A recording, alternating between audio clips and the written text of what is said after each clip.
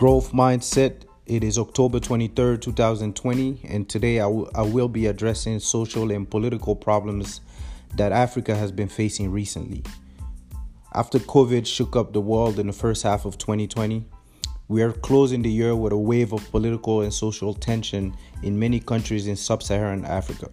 People are dying into the hands of their own government in exercising their right to protest. You don't have to think far to realize that this is wrong. Protest is what made this world what it is today. And no matter how you feel about these issues, people have the right to express their frustrations.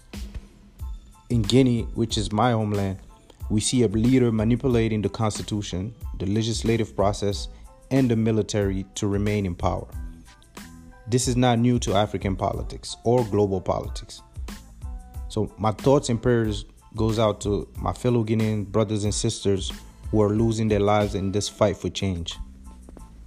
Elsewhere, we see how police brutality has also led to social unrest in Nigeria. And now they are raising their voice to denounce SARS, a special unit in the Nigerian police that has been brutalizing and killing innocent citizens.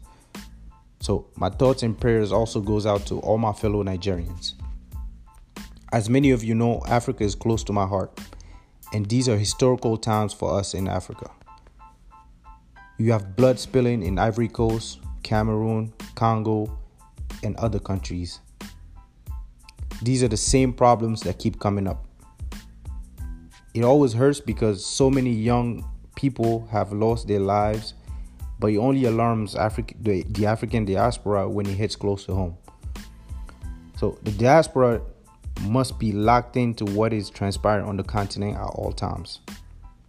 So today, I want to talk specifically about politics in developing economies of sub-Saharan Africa, the weakness of our institutions, the illusion of democracy, and the economic consequences on the people. My specific example will be about Guinea because it is home. I am more familiar with its reality, and this moment has been building up for some time now. I'm sure you will find a lot of similarities with other countries in sub-Saharan Africa. This is in line with economic development as a pillar on this Growth Mindset podcast. So listen up. I will unpack all of this with a heavy heart for my country.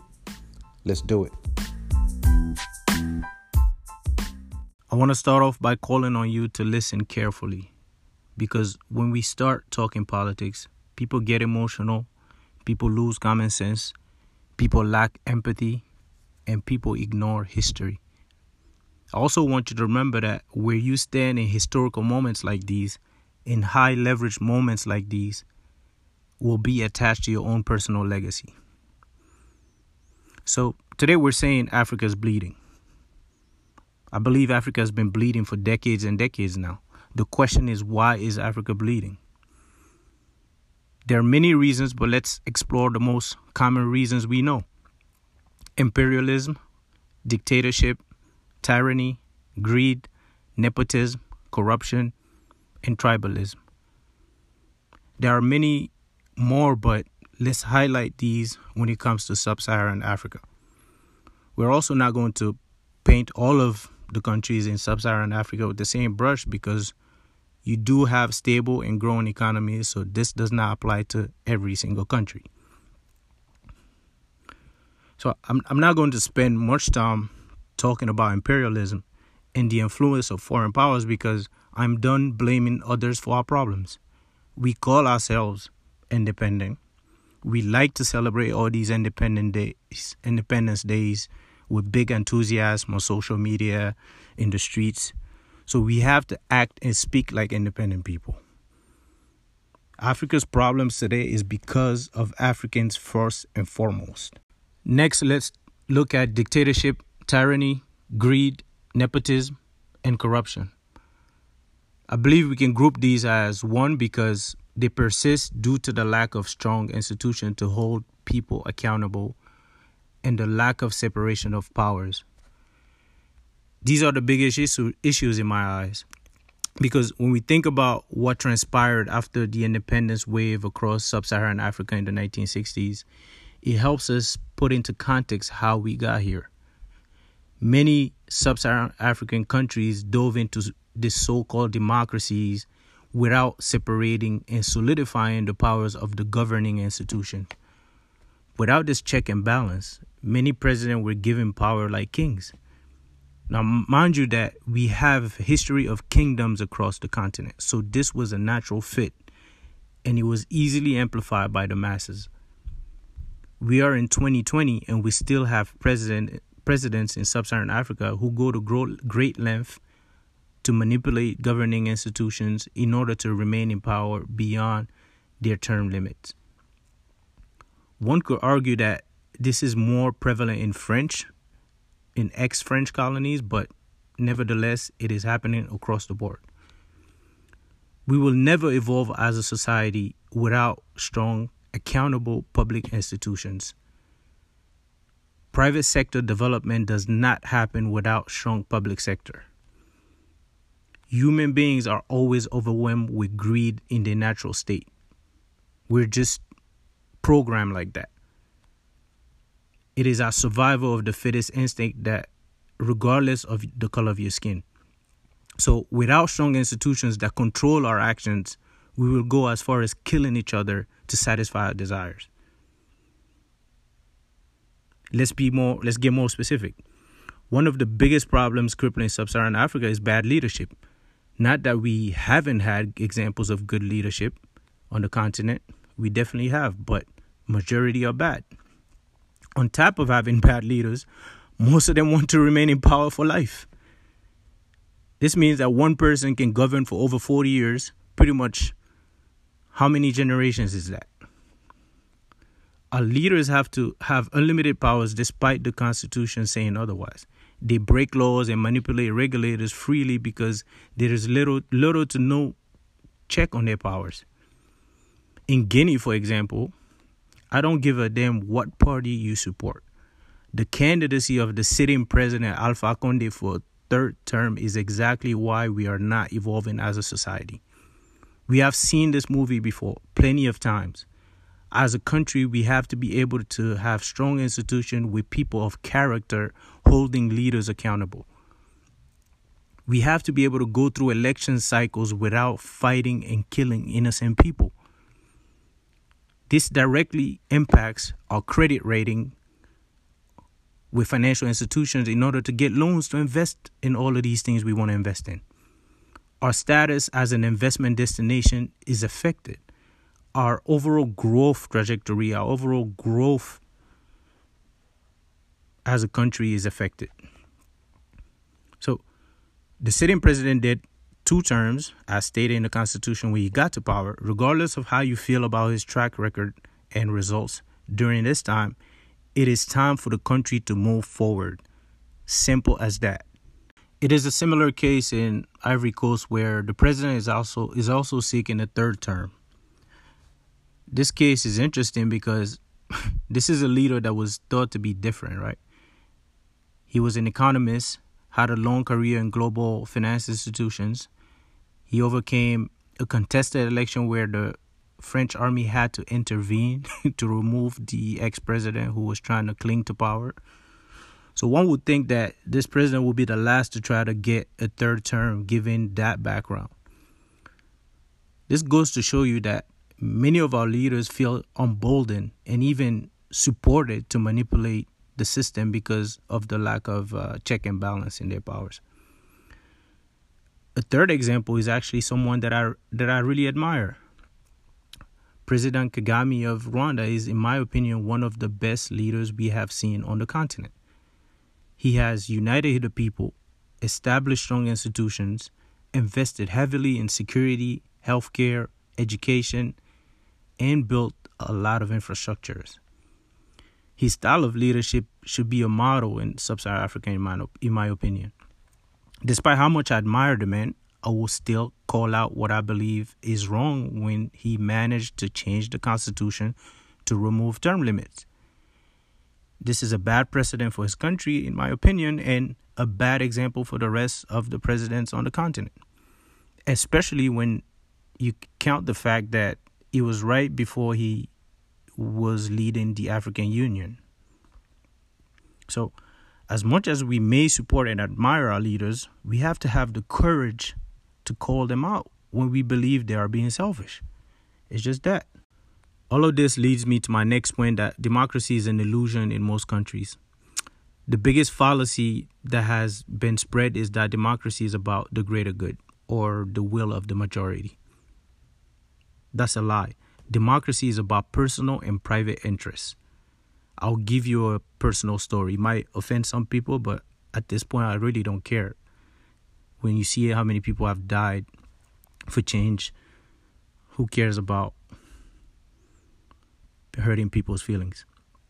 In the context of Guinea, I'm old enough to remember when the previous president, Conte, was in power.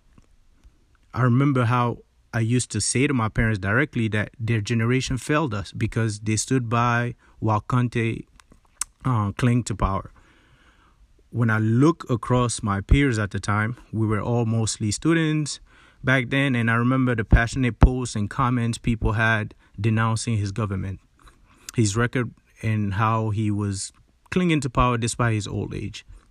Fast forward a decade later, and history repeats itself in a society that refuses to evolve.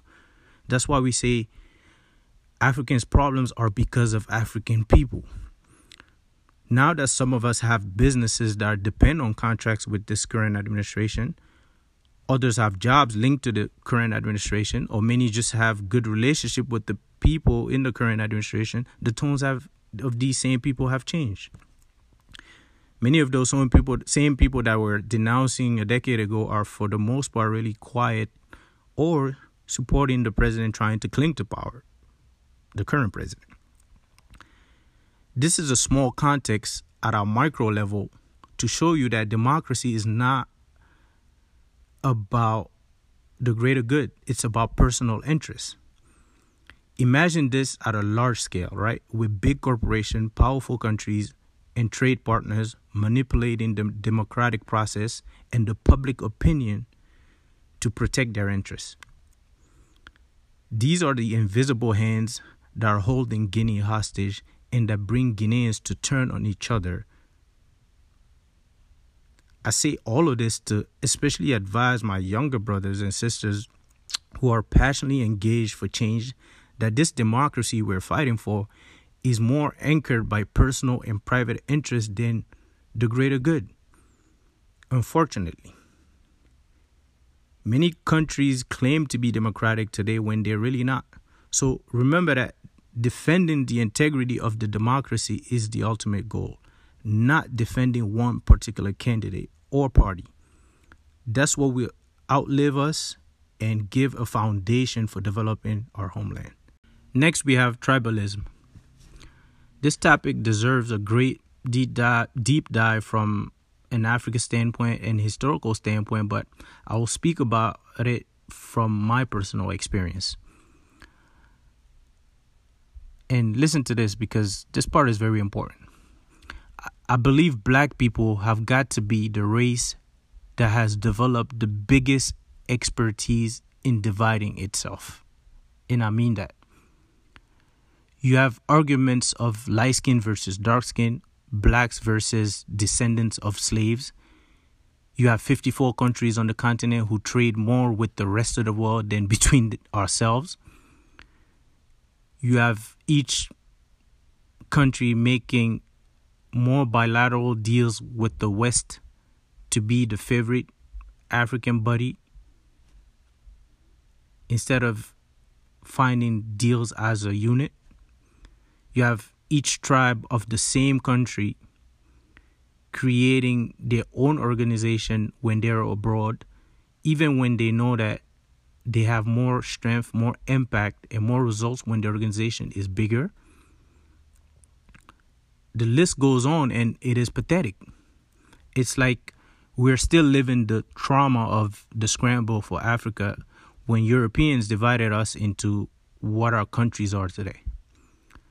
In Guinea, Fulanis and Mandingos are the biggest tribes, and each represent about 40% of the population. I come from a home where my dad is Mandingo and my mom is Fulani. I grew up on the coast of Guinea, but I have spent vacations in Futa and Kankan. I took the time to learn Susu, Mandingo, and Fulani. I have studied our history, our natural resources, and our economic trajectory. I've heard it all and I've seen it all when it comes to Guinea. So my advice to all of my peers and the youth is to take the time to learn about Guinea. Not one side of Guinea, not one language, not one cultural heritage that you were exposed to by your parents. Don't just learn that, but learn all of Guinea. You will learn that you have a beautiful melting pot of rich and revered African culture. If you only know Guinea from the perspective that you got from your parents or your tribe, then your subconscious is playing tricks on you and you don't even know it. You are biased whether you admit it or not. So take the time to learn Guinea.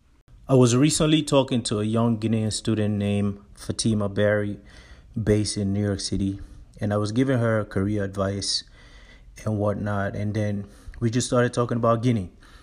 She said something about Guinea that was so true and so well said that it hit me really hard. I had to pause for a minute and realize that I had never thought about this. She said, Biro, do you know that two Guineans can meet in Guinea and they won't be able to communicate because they don't speak the same language? It sounds so simple, but it's so true. Just think about the percentage of people that live outside the coastal region, right?